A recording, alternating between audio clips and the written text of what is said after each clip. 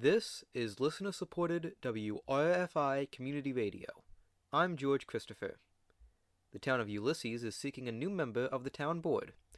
Board member Caitlin Olson is vacating her seat after the new year to become town supervisor. The board will appoint a replacement for the remainder of 2022. A special election will be held to fill the final year of the term next November. In the meantime, the town is inviting all adult residents to apply for the position. Applicants must be residents of Ulysses and 18 years of age or older. Sandbank Road in the town of Ithaca will be closed today for guardrail work. The road between Town Line Road and Route 13 will be shut down from 7:30 this morning to 3 this afternoon. Residents are encouraged to seek an alternate route.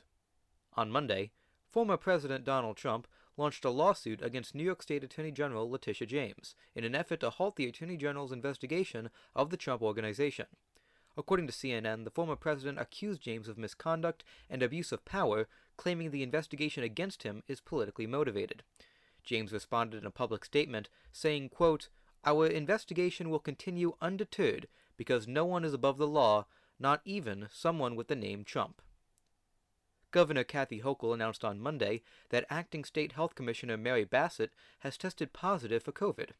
According to Syracuse.com, this came as the state set a record for most new COVID cases in a single day, with over 23,000 cases.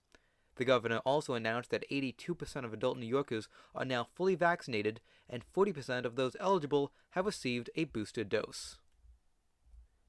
As of Tuesday morning, active cases of COVID-19 in Tompkins County have reached a new high of 2,589.